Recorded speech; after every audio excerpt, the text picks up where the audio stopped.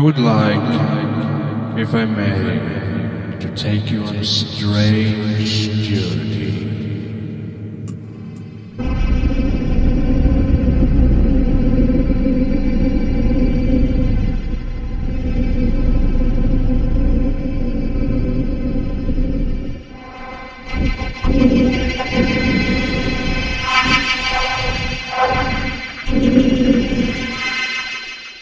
Welcome to 9 Cents, a satanic perspective of our modern world. I'm your host, Adam Campbell. Today is the 24th of April, and as a lot of people in this world note, it is Easter. Now, what does that mean exactly? I really couldn't tell you. There is some sort of connection with a zombie, an Easter bunny, and a rabbit being the Easter bunny. And then there's also a chick, because there's eggs involved. But then you gotta color the eggs. I'm assuming with the zombie's blood, or the zombies going after the chicks, and they're so scared they drop the eggs, and the rabbit grabs them, and I don't know, there's some connection there. Anyway, that's what the crazy part of the world is celebrating. And the rest of us are celebrating yet another Sunday, on yet another week, on yet another month of our glorious lives that we lead on a day-to-day basis. I'm exhausted today, guys. It was actually a really nice day today. We went to the hot springs, Three Forks Trail in the Uintas, Diamond Fork area. And this was the first official hike that we, as a family, did, which means I was toting my daughter around on my back for half the time or more. And she's growing up, and she's gaining a little bit of weight. So, as all infants do, they put on weight and become young children. That's what she did, and so it just I wasn't really anticipating it being as difficult as it was. And I guess the first hike of any season is going to be tiring, so I just sort of had to keep that in mind. And I enjoyed myself. It was a lot of fun. It wasn't as sunny or pristine as the late spring and early summer hikes tend to be. It was pretty overcast, but that allowed us to have this really nice breeze coming through. So, bottom line is, it was a really good day. I'm really tired from the hike, but I'm still going to give you 100% here. 100% of, I guess, my opinion, my attitude, if you can take it.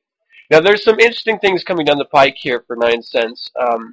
So I ask that you, hang around for a little while and see what happens. I've got a really great show for you today, but this is going to sort of lead into what I'm going to do with the show from now on. So what I have done, what I started this show doing, I was planning on about an hour. And then I cut that back saying, I'm not entirely sure if I have an audience that would like to listen for 30 minutes or 45 minutes. And so that was sort of the target area that I was striving for. Well, now I'm going to push it back to an hour. I'm going to do my best to keep it around an hour. Honestly, it's probably going to be a little short every time, but that's the new goal because of some things that I really sort of want to incorporate 9 cents into. And so that format time is around an hour. So I hope you can hang with me during that time. I'm working on opening up live input so that outside of our chat room, of course, during the live show, you can communicate with me, and also, through email and stuff. But I also want to be capable of accepting live input through your voices, so you can call into the show and talk to me if you're so inclined, and then to do also live interviews. So that, I'm looking into it, and, I sort of got to preface this whole thing. This is my first podcast. This is sort of my experimental, jump into the podcasting lake, so to speak, and I like to think that I'm not drowning here. So it's just really me learning the techniques and the technology behind it. And speaking of the technology behind it, today I've got a great interview for you for the Creature Feature. And if you're tuning in just for the interview and you don't want to hear me ramble on for a half an hour, then you might want to just pause and come back at 9:30. But if you do, I would love to have you hang around and listen to my bantering It's fun for everyone, the whole family, as long as they're all adults. No kids. The technology. Okay, so I scheduled this interview with Slesk of Ceremo 3, who you're going to be hearing later, and I get this software because I plan on using Skype in order to conduct the interview and record the interview. So I get first in Google search Skype recording. This program in order to record your conversations, and then I could, add it into the MP3 podcast and sort of edit it and everything if I had to. And I assumed, because I'm a fucking jackass sometimes, that it would work. And that is not the case at all. It did not work at all. And I looked like a complete douchebag. And luckily, Slesk agreed to do sort of a redo on the interview. And I actually got MX Skype recorder program. These guys are really imaginative with their names. I guess it makes sense if you're just trying to, sell something for $30, but and maybe there's a free way to do it. I just don't know how to do it. So I dropped the dime and got MX Skype recorder, which actually does work beautifully. So I will have that interview for you now. However, he ended up sounding perfect, and I sounded like I was across the sea. And in relation to things, I am across the sea to him, but I was hoping that we would have maybe even tone. So you guys are going to be hearing him perfectly. I'm going to be sort of quiet in the background, which would probably be a nice change of pace for this show, actually. But anyway, it was just one of those things where I dropped my money on it. I thought it would work. I didn't test it. I didn't check it out. And you know what? If I tinkered around for like another hour and a half or something, I could probably get it to work, but fuck that. I just want something to fucking work the first time. I install it. I mean, why do you have to fight to find a support line? It drives me crazy. Things should just fucking work. I know that's unrealistic, but still, fuck. Alright, so as I mentioned, I have a great show for you. In The Devil's Advocate today, I'm going to be talking about the 9 satanic sins. We've pretty much covered all of the basic tenets of Satanism, except for this, up until now. So, I'm going to dive in with it. I'm going to give you a brief rundown. In Infernal Informant, I've got 2 articles that are relatively interesting. At least to me, they're interesting. One is For Children, Where's the Water? And the other is House to Pay Up to $250 an Hour to Defend the Defense of Marriage Act. And then, again, in Creature Feature, I'm going to have the interview with Celeste from Ceremo 3. And in Bizarre the Bizarre, I'm just going to throw in a little blurb about the sex fart. That's right. So if you want to sit around for, I guess you could call it a nightcap of the show and listen to me talk about that, I certainly welcome it. It should be, at the very least, embarrassing for me. Okay, so let's go ahead and get into it. The Devil's Advocate.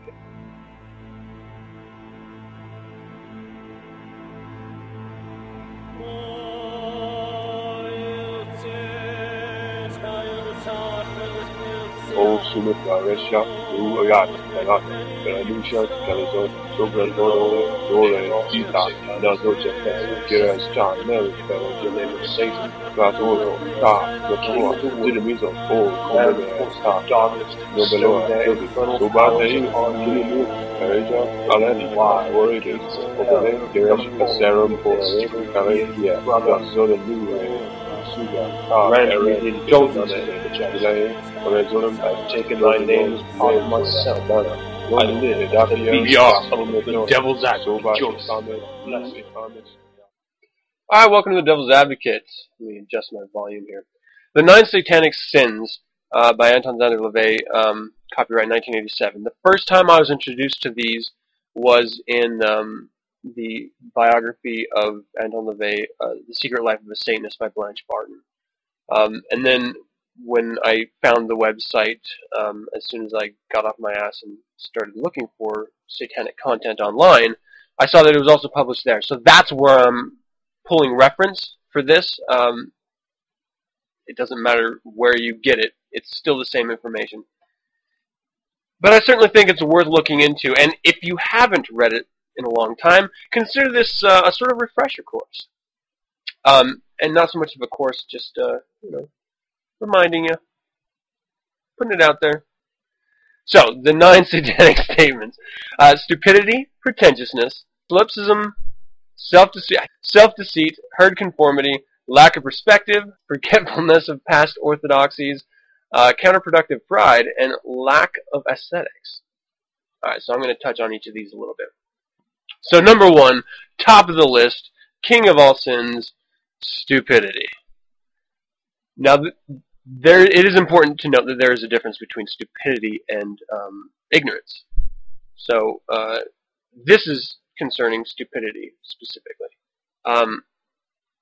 It's really the cardinal sin of Satanism, as he says. The top of the list for satanic sins. Ignorance is one thing. Our society thrives increasingly on stupidity. It depends on people going along with whatever they're told. The media promotes a cultivated stupidity as a posture that is not only acceptable, but laudable. Satanists must learn to see through the tricks and cannot afford to be stupid. And that's, I guess you could just say that stands on taking information at face value for who gives it.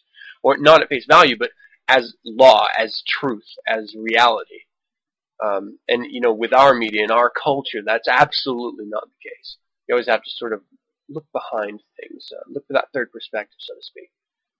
Pretentiousness, empty posturing, can be most irritating and isn't applying the cardinal rules of lesser magic, on equal footing with stupidity for what keeps the money in circulation these days. Everyone's made to feel like a big shot, whether they can come up with the goods or not. And as a Satanist, I have run across... Oh, you know what? I didn't do my Devil's Advocate drop here. Let me do that now. I am a Satanist. I am a member of the Church of Satan, but I don't speak for the entirety of the Church of Satan. They don't really need anyone to speak for them. They speak for themselves quite well. This is purely just informational and entertainment. Okay, so pretentiousness. In an organization like Satanism draws in a lot of pretenders, a lot of people who just want to feel important or powerful. There's no real, to quote the old commercial saying from the 80s, "Where's the beef?" That's really what these people are like. They come out here with putting on airs. I'm a master magician, and really you can point these people out because they're not only going to be affiliated supposedly with the Church of Satan or as a Satanist, but also with multiple other magical orders or religions or belief systems, and they're always going to have a title associated with it. You can tell these people are all fucking talking, and they're trying to generate respect through their own ego and or apparently self-granted titles. It's really fucking aggravating. And like I was saying, being a member of the Church of Satan, being a Satanist, you see these people in the light that they are more than I think the general public does. They just sort of take them at their word of what they are, but it's just pretentiousness, man. It's aggravating when you see it, when people demand to be called a certain thing. I am High Poobah. You must refer to me as High Poobah. Just give me a fucking break. Solipsism. Solipsism can be very dangerous for Satanism. For Satanists. Projecting your reactions, responses, and sensibilities onto someone who is probably far less attuned than you are. It is the mistake of expecting people to give you the same consideration, courtesy, and respect that you naturally give them. They won't. Instead, Satanists must strive to apply the dictum of do unto others as they do unto you. This is important because a lot of people adhere to what they claim they adhere to the golden rule.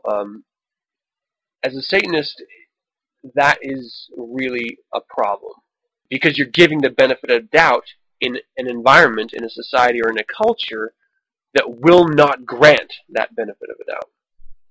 So really, do unto others as they do unto you. Wait how they react to you, and then you can react to them. And it's easy to sort of fall into place saying, well, I expect them to be respectful to me, and so you provide that respect, and then they fucking knock you down and they insult you to your face. It's best just to stand back and be. Let them address you. And then you know where you can truly take that meeting or the moment with the individual. Self-deceit.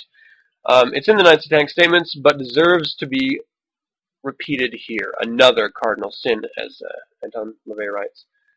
We must not pay homage to any of the sacred cows presented to us, including the roles we are expected to play ourselves.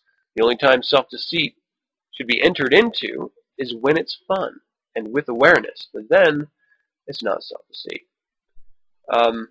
Don't ever lie to yourself, and this is actually really easy to do when you cross into say addiction and stuff, because really that's your brain lying to yourself about what's okay and what's not okay, or abusing anything, we should say. Everyone at some point must understand that there are limitations, not just in general, but for you. And don't deceive yourself thinking that yours are greater than they really are. Herd conformity. That's obvious from the Satanic stance. It's all right to conform to a person's wishes if it ultimately benefits you, but only fools follow along with the herd, letting an impersonal entity dictate to you. The key is to choose a master wisely instead of being enslaved by the whims of the many. Yeah, I don't have to fucking say anything about it. Lack of perspective. Again, this one can lead to a lot of pain for a Satanist. You must never lose sight of who and what you are, and what a threat you can be by your very existence. We're making history right now, every day. Always keep the wider historical and social picture in mind. That is an important key to both lesser and greater magic. See the patterns and fit things together as you want the pieces to fall into place. Do not be swayed by herd constraints. Know that you are working on another level entirely from the rest of the world. And this also plays into that whole third perspective article I talked about on the Anton. Forgetfulness of past orthodoxies. Be aware that this is one of the keys to brainwashing people into accepting something new and different. And this is actually incredibly important for anyone. So if you have children, make sure you tell them. And this falls in line with some of the other sins directly. Don't take things at face value. You have to look behind what someone is saying to you, because it's not ever carte blanche as is. There's always something else to it. Counterproductive pride. The first word is important. Counterproductive. Pride is great up to the point that you begin to throw out the baby with the bathwater. The rule of Satanism is, if it works for you, great. When it stops working for you, when you painted yourself into a corner, and the only way out is to say, I'm sorry, I made a mistake, I wish I could compromise somehow, and do it. And this is, I want to paraphrase something that I read from Anton LaVey as well, where he said, when at first you don't succeed, try again. If you still don't succeed, try a different approach. And if you still don't succeed, try someone or something new. This is incredibly important. Don't think because you are a Satanist, you are an alien elite, or you are good at X, that you should somehow be the best in all cases. If there's one thing that you're going to learn as an adult in this life, there's always someone better than you. It may be a skill or anything. There's always someone that's going to have a leg up. And they might not be better than you, but your perception of them may be that they're better than you. So, just don't take it to a fault. Always strive to improve your capabilities, but don't throw out the baby with the bathwater, as he says. And the last one, 9, lack of aesthetics. This is the physical application of the balance factor. Aesthetics is important in lesser magic and should be cultivated. It's obvious that no one can collect any money off of classical standards of beauty and form most of the time, so they're discouraged in a consumer society. But an eye for beauty, for balance, is an essential satanic tool and must be applied for greatest magical effectiveness. It's not what's supposed to be pleasing, it's what is. Aesthetics is a very personal thing, reflective of one's own nature, but there are universally pleasing and harmonious configurations that should not be denied. And I don't think I have to say anything about that. If you want to look at this again, or if you want to learn anything else about this subject or Satanism in general, visit the Church of Satan at churchofsatan.com. Or you know what, better yet, go out and buy The Secret Life of a Satanist by Blind Spartan. It's really a fantastic book, and this is there. Let's go ahead and move into the Infernal Informant, shall we? Bodies of darkness, earthquakes, volcanoes, the dead rising from the grave, human sacrifice, dogs and cats living together, mass hysteria, all in the Infernal Informant. Alright, the Infernal Informant. For school children, where's the water? This is from CNN Health by William Hudson, April 18th, 2011. And it starts with a little bit of story here. I'm going to get into the meat of it. 15% of kids in Mason's age group, and Mason is a 12-year-old boy, consume adequate amounts of water, according to the CDC's National Health and Nutrition Examination Survey. Since children spend a large percent of their waking hours at school, they should be consuming at least 1/2 their total water intake at school, says Dr. Melina Jampoulis, CNN's health, diet, and fitness expert. Quote, the standard recommendations are for children to get 6 to 8 glasses of water per day. Teenage boys, even more, 11 glasses per day, she says. Mild dehydration can affect learning as well as mental and physical performance. So, last year, Michelle Obama continued on with her Let's Move campaign to target childhood obesity. Former military leaders warned that obesity could be a threat to national security, and the ABC series Jamie Oliver's Food Revolution attempted to show Americans what their children are eating in school. On the heels of those headlines, Congress passed the Healthy Hunger Free Kids Act of 2010 in December to improve school nutrition in the National School Lunch Program. The legislation requires that clean water be easily available in school. Advocates welcome the new legislation, but say it's not clear if the new rules will go far enough to address the lack of hydration. And this article does say that there is a general lack of hydration. Let's see, they go to quote that Vista Middle School outside Los Angeles has approximately 1,700 students and 4 water fountains. 4 for 1,700 students. If you only have a half an hour for lunch, and you have people standing in line to pay for lunch or to pick up their lunch, and people are running back and forth fighting for the water fountain, it's not going to happen. They're just going to, and this is what they're doing, is completely ignoring the water altogether. We put such a huge push on children drinking milk, and of course, companies that sell the milk push that it should be flavored milk, that it's actually starting to be not healthy at all for the kids. They're consuming so much sugar in the milk. And so the alternative, because the government subsidizes milk in schools and juice in schools, the alternative is juice. But then juice also has an exorbitant amount of sugar in it.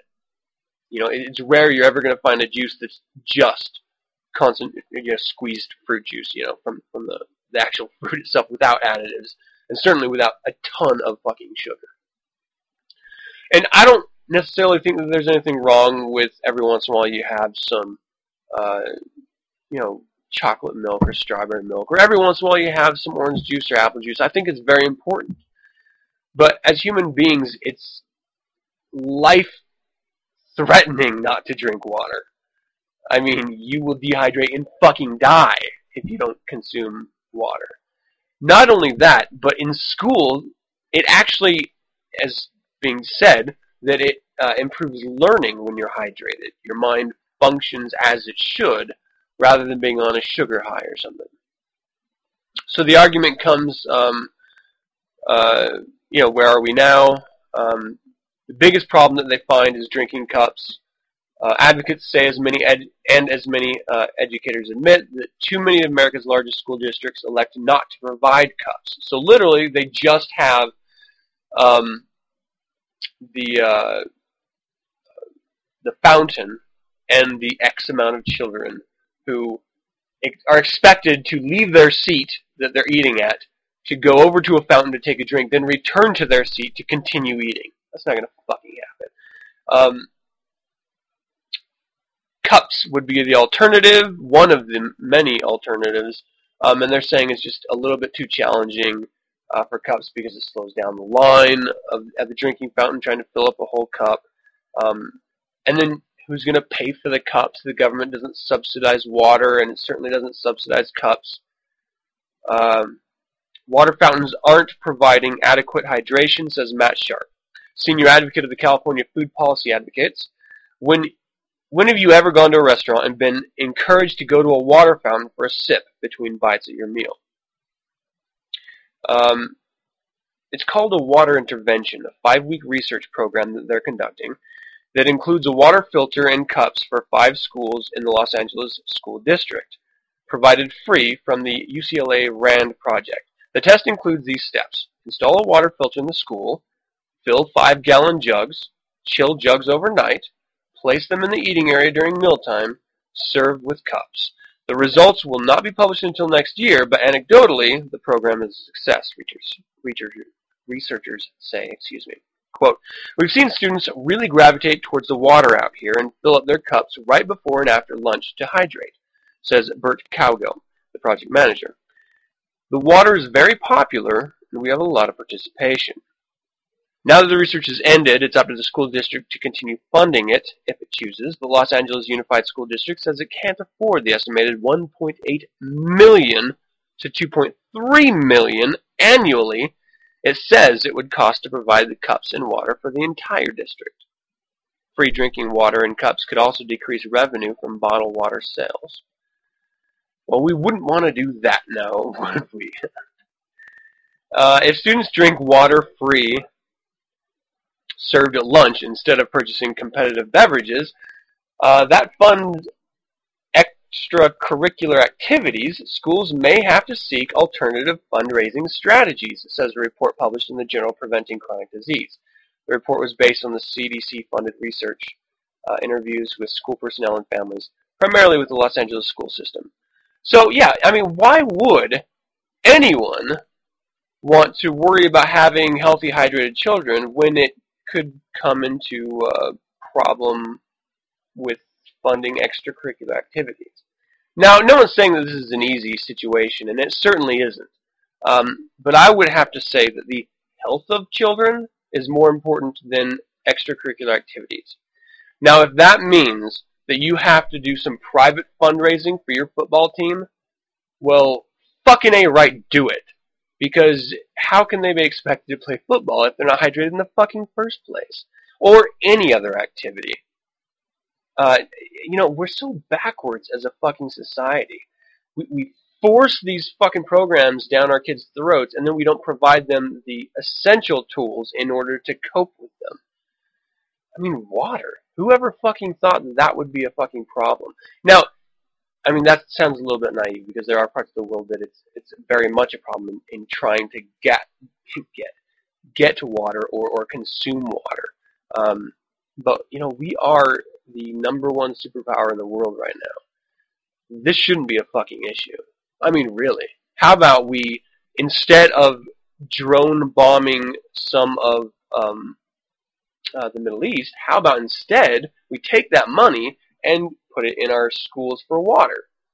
And you can say that this is a parental situation where the kids should really be given, I don't know, maybe water bottles by their parents and sent to school, but there's not a lot of schools who will allow outside anything inside. If you're going to leave the grounds, if you're allowed to leave the grounds for lunch, you can't come back into class and bring it in. And that's also to say that you're expecting the parents to actually be responsible. We're Americans. Who expects parents to be accountable for their children? We don't even like doing homework with them. So how could we expect them to provide water for them in a bottle? This whole thing is just it drives me fucking crazy. Because, you know, I have a family that's pretty outdoors oriented. We're always ensuring that we have an assload of water available just in case, whenever we go for a hike or whenever we're camping out. You always have to have that. Because even if you don't have enough food, you can survive for a very long time on just drinkable water. And what you don't want to do is rely on your environment, because it's going to let you down. It's pretty fucking cruel if you just get out there in the mountains. You know, assuming you're not some Discovery Channel fucking reality TV star that can live off of bug urine, you know? Okay, so the article actually does continue to go on here. It says what the district wants. They're saying they want the government to subsidize it, really. It's an unfunded mandate. If Congress expects the schools to provide more drinking water or filtered drinking water, then they don't have the funds to take care of that, and they expect the government to do more. And it's funny because all this time, you know, we're expecting the government to do more for us, and yet we're complaining about the government doing too much. We are pretty fucking retarded at times, you know that? So, the good old days updated, little conclusion here. Water may have always been insufficiently available, but schools have a unique and special responsibility to create an environment that makes it easy for students to make good choices, says Sharp of the California Food Policy Advocates. The environment has changed in so many ways in recent decades. Sweetened beverages are cheap and widely available and heavily promoted. Family mealtimes are fewer and briefer, and convenience foods are a much more common part of youngsters' routines. At Vista Middle School, Principal Nita Castro says she will do her best to keep cups of water in her school, even suggesting she might pay out of pocket to provide cups for her students. You know, genuinely, I think there are some communities that would have a real hard time raising money for this. But that's what your local, you know, government is there for. But I would absolutely not mind dropping money on a school to ensure that they can fucking have water for my kid, you know? I mean, tap the people that are going to the school, that have their kids going to the school, and ask them to donate a little bit. And I can bet you may not need cups. You could probably raise enough to actually have additional water fountains installed. And then you don't have to worry about the recurring cost for fucking cups. It's maddening. I actually get frustrated talking about this. I don't get it. And then you can always go into the whole argument that you don't trust the water in your area. That's all bullshit. I don't care. If you're going to live in that area, drink the fucking water. You start not trusting water, and it sort of compiles up to other things. And I'm not going to get into that right now. Let's go ahead, and that's all for this article. I'm not going to go into it anymore. Let's move on to House to pay up to $520 an hour to defend the gay marriage ban. This is actually from CBS News Politics, written by Brian Montopoli. Sure, who cares? The Republican-led House has agreed to pay a law firm up to $520 an hour to defend the Defense of Marriage Act banning federal recognition of same-sex marriage. Some quick background here. The Defense of Marriage Act is a 15-year-old federal law that defines marriage as between one man and one woman. It's currently facing a legal challenge in New York. Traditionally, the federal government has defended challenges to federal law, but not in this case after defending it for 2 years, we might add. The Obama administration announced in February it would no longer defend the law because it believes it's unconstitutional. That left House Republicans, who largely oppose same-sex marriage without any choice, quote, but to step in and defend the law. The words of House Speaker John Boehner. In a letter earlier this week, Boehner asked for the Department of Justice funds to be diverted to the House to pay for the cost of the defense, though it's not likely to happen. I think that last little phrase, it's not likely to happen, is fucking telling. John Boehner knows that no one will be okay in the fiscal situation we are in right now, especially when they barely passed an extension to keep funding the federal government, to pay $520 a fucking hour to defend a law that the current administration doesn't want to fucking defend because it discriminates against some of the population that that government is sworn to protect. I mean, it's fucking asinine. I understand if you feel that this law is so important, that it is the last line of defense for your vision of what marriage should be. But you can't apply your vision to everyone else. Now, in reality, you actually can through laws like this. But as time goes on, the glorious thing about our society is that we amend constitutions, we change laws, or strike them down if we need to. I am personally a social liberal. So, I don't care. If two consenting adults, that's the caveat, two consenting adults want to get married, fucking let them get married. How does that affect you, or your relationship, or your understanding of the meaning of your bond? It doesn't at all. This is quite literally the religious right and the fucking crazy-ass part of the Republican Party trying to impose their will and tell everyone else what to do, all the while complaining that government's too big. You know, this is coming from, and this is actually something in the article here. I've got to quote this really quick. House Minority Leader Nancy Pelosi sent Boehner a letter on Monday saying that, quote, the House of Representatives need not enter into this lengthy and costly litigation. After the contract was revealed, Pelosi's spokesman Drew Hamill cast House Republicans as wasting money despite their claims of fiscal responsibility. And quote, the hypocrisy of this legal boondoggle is mind-boggling, he said. Speaker Boehner is spending $500,000 of taxpayer money to defend discrimination.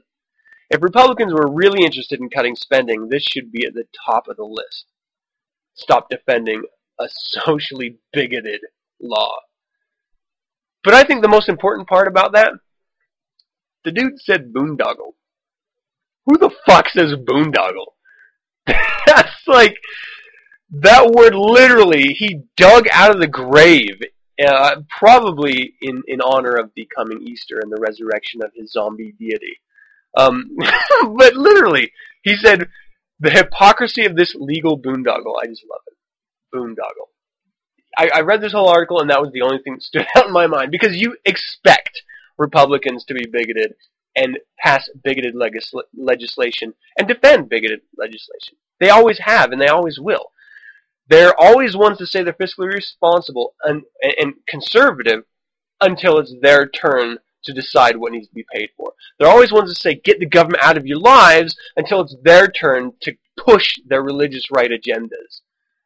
Be it abortion, be it marriage, drug legislation, really everything. I mean, and this is why I despise the Republican machine so much. They have really sold completely out to the fanatical religious right and their corporate masters so much that they don't look anything like they once did. I mean, at all. I mean, it's such a dying party when you have to rely on the religious right and your corporate masters to get anything done or to propose anything or to get reelected again. It's just fucking disgusting. All right, and so, why does it matter to me? Well, genuinely, it doesn't. I'm fine with the law as is. I'm fine with local states making the regulation if they want to. I'm not gay, so I don't want to have a homosexual marriage, so I don't fucking care whether they recognize it or not. It's just the idea that a party who doesn't want federal government telling them what to do is going above and beyond trying to spend money to do just that. It's just fucking hypocritical and retarded. So that's all for the Infernal Informant and for my rants. Let's go ahead and move on to Creature Feature. And like I said, enjoy this. I'm going to be a little bit quiet in it because the recording, and I'll work on that on future interviews. But for now, just enjoy the fucking show, eh? sky is dark, moon piercing the night.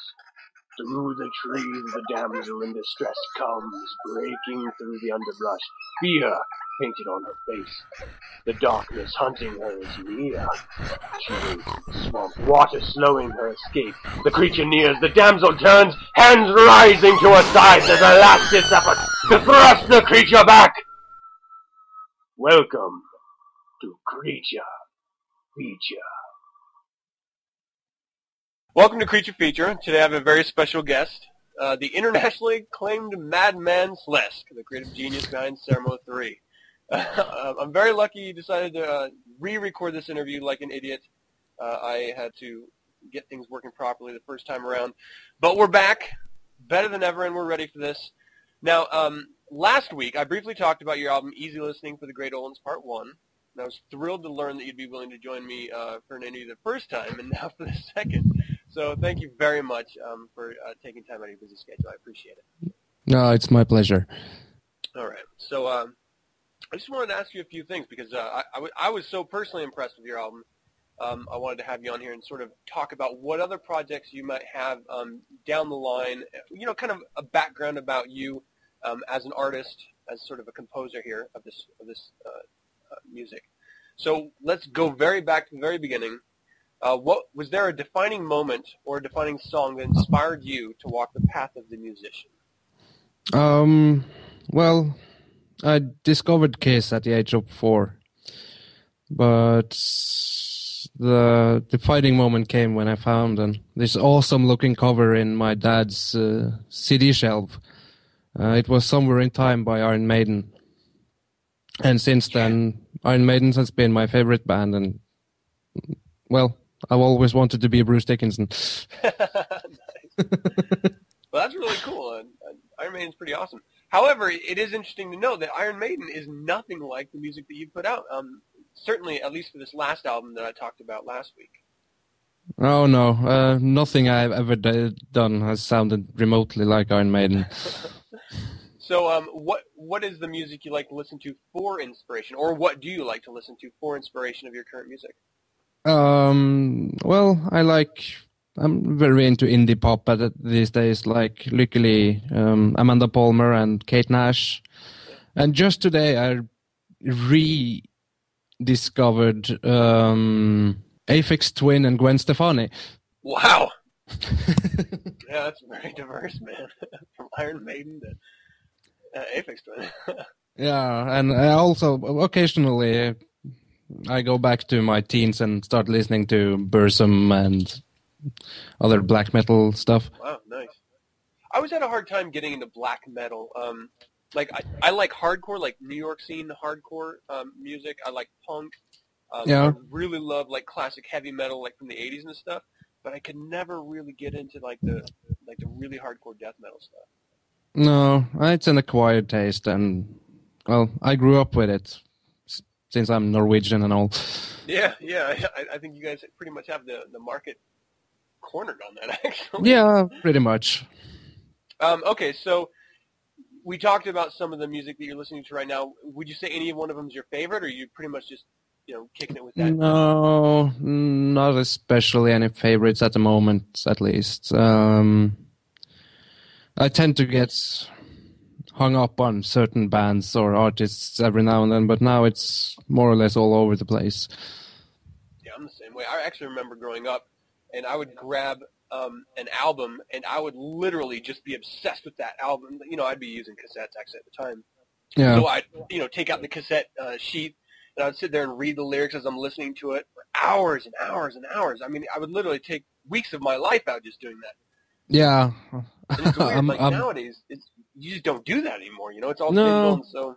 No, I do that every once in a while, but oh, nice. I don't know. I become more of a scatterbrain. Or maybe we've just grown up, so we don't have as much time to devote to it. Yeah.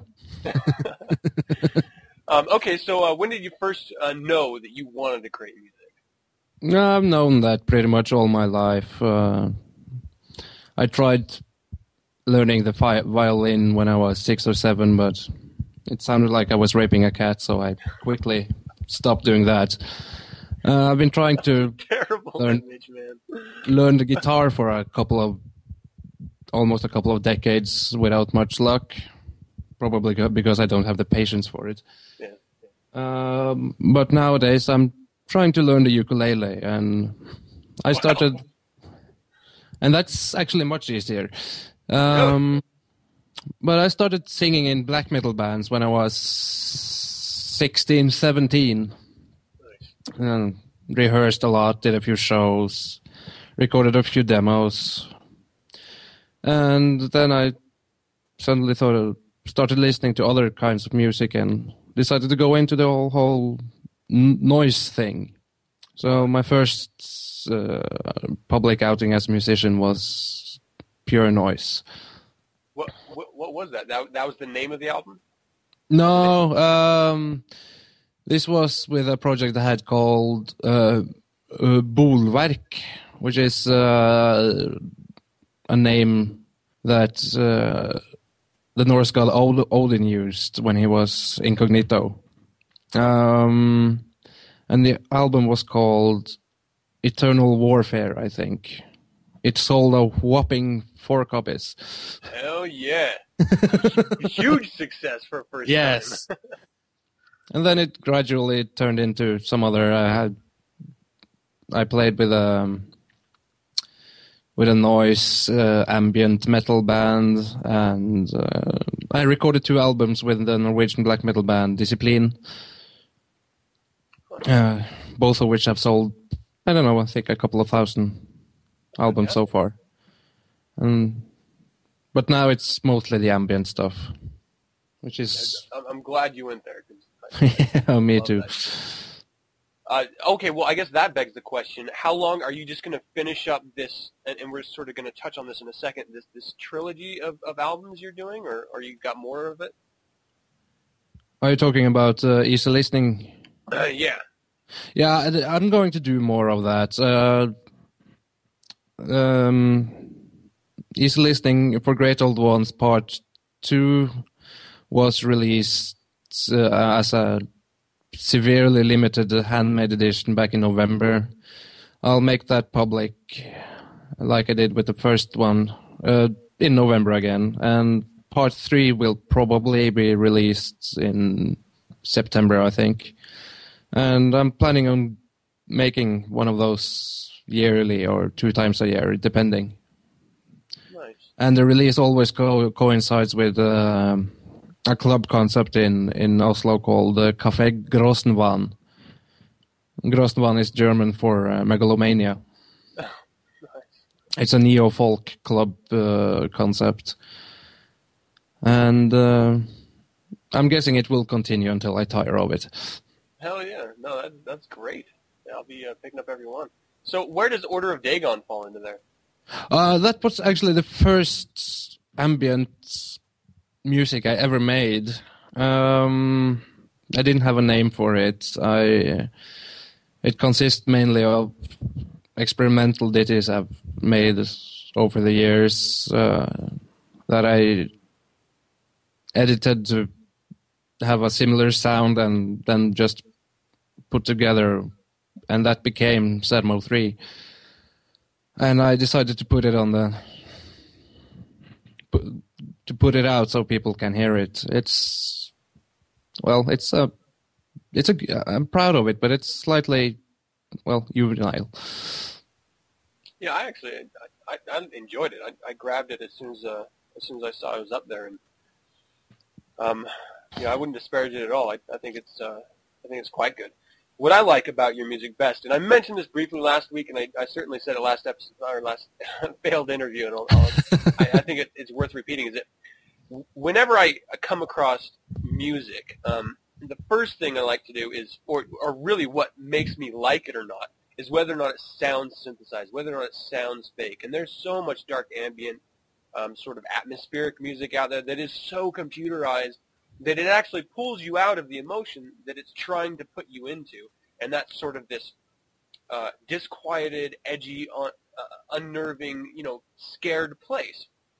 But when you're hearing like this max headroom digital noise throughout it, it's really hard to really, lose yourself in the music. It's actually quite impossible for me to do that. So when I heard your music, I was completely taken aback because it has none of that, and that's really what stands it out the most for me, and it's what I think makes it perfect for ritual use, or just as background music for. What I like to do is, whenever I have someone over, I like to sort of create an atmosphere for them, because different people I know, obviously have different tendencies of being, different ideas and different thoughts, and so I like to maybe tailor the music to them in the background. And I have quite a few correspondents that I think this would be perfect just to sort of have running in the background. Yeah.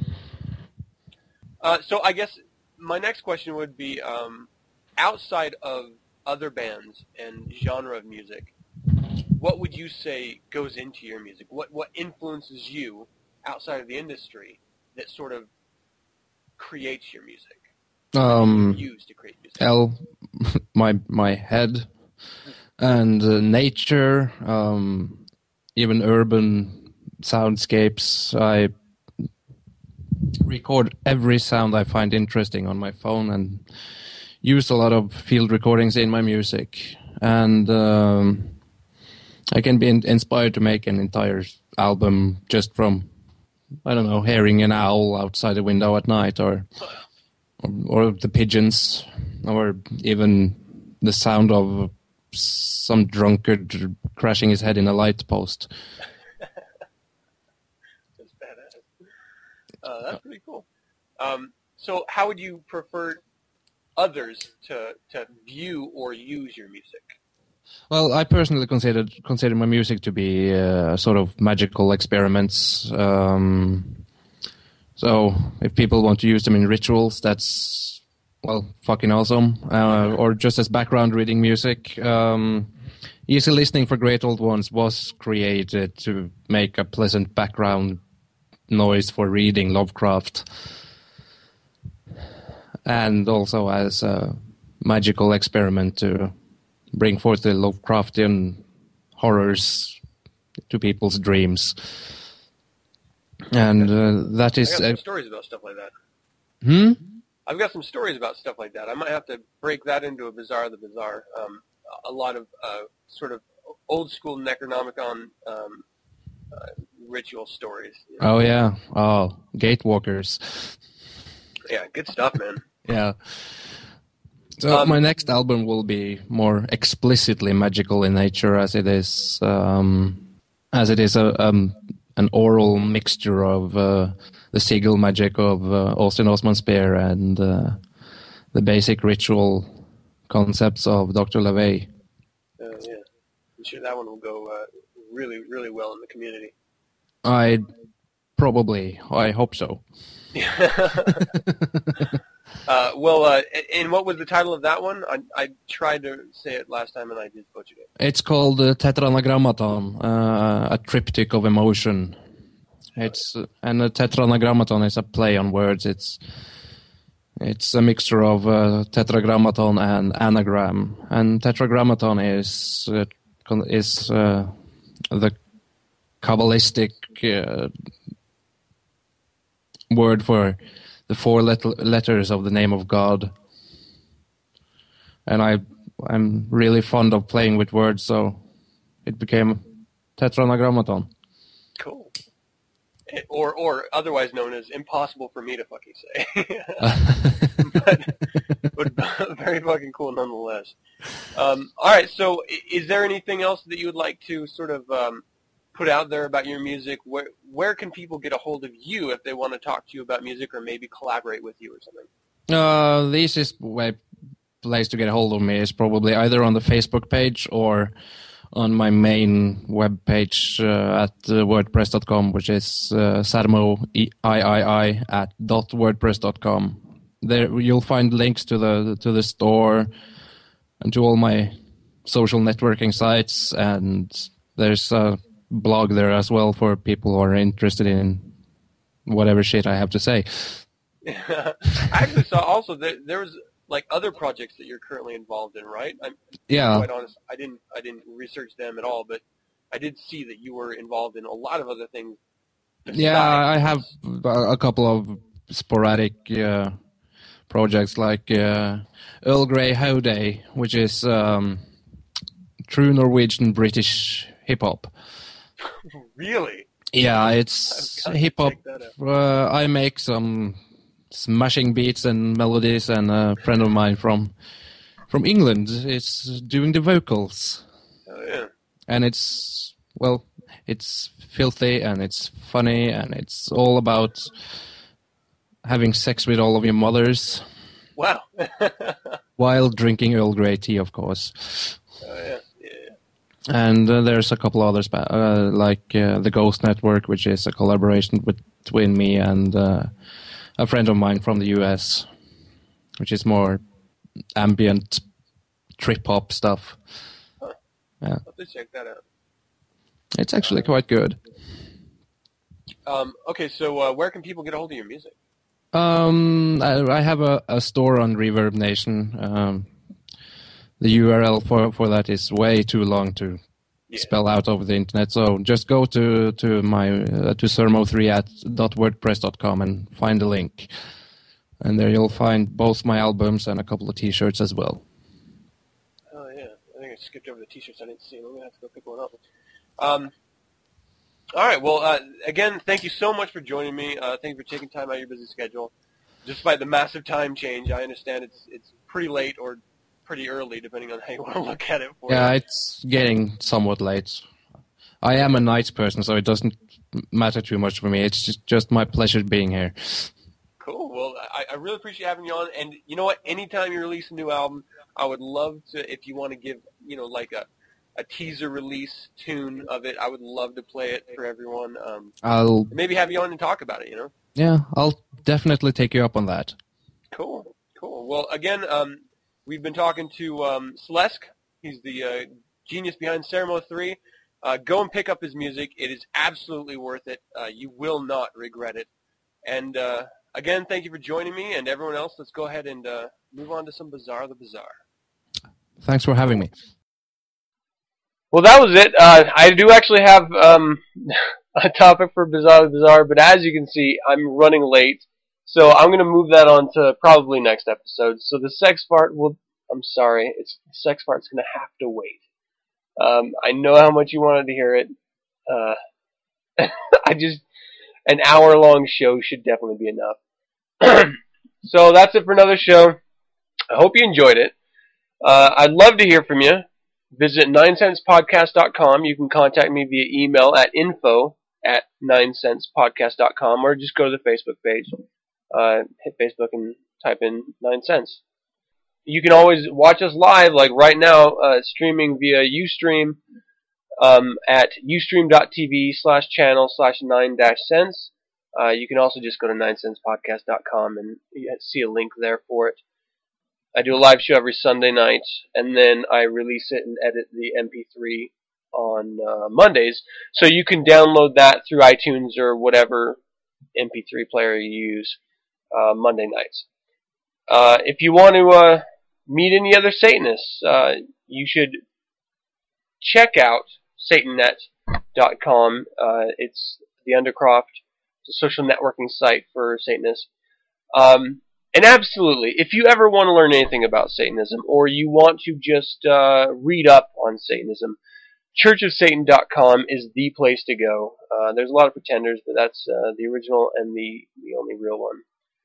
If you want to hear any other music or commentary or any other myriad of shows hosted by Satanists or about Satanists or Satanism, check out Radio Free Satan. It's a great internet streaming site, and you can also download those podcasts via RSS as well. There's a lot of really fantastic shows on there. And you know what? That's all for this episode. Once again, I'm a little scattered here. I'm pretty tired. Once again, thank you for joining me. My name's Adam Campbell. And until next week, hail Satan.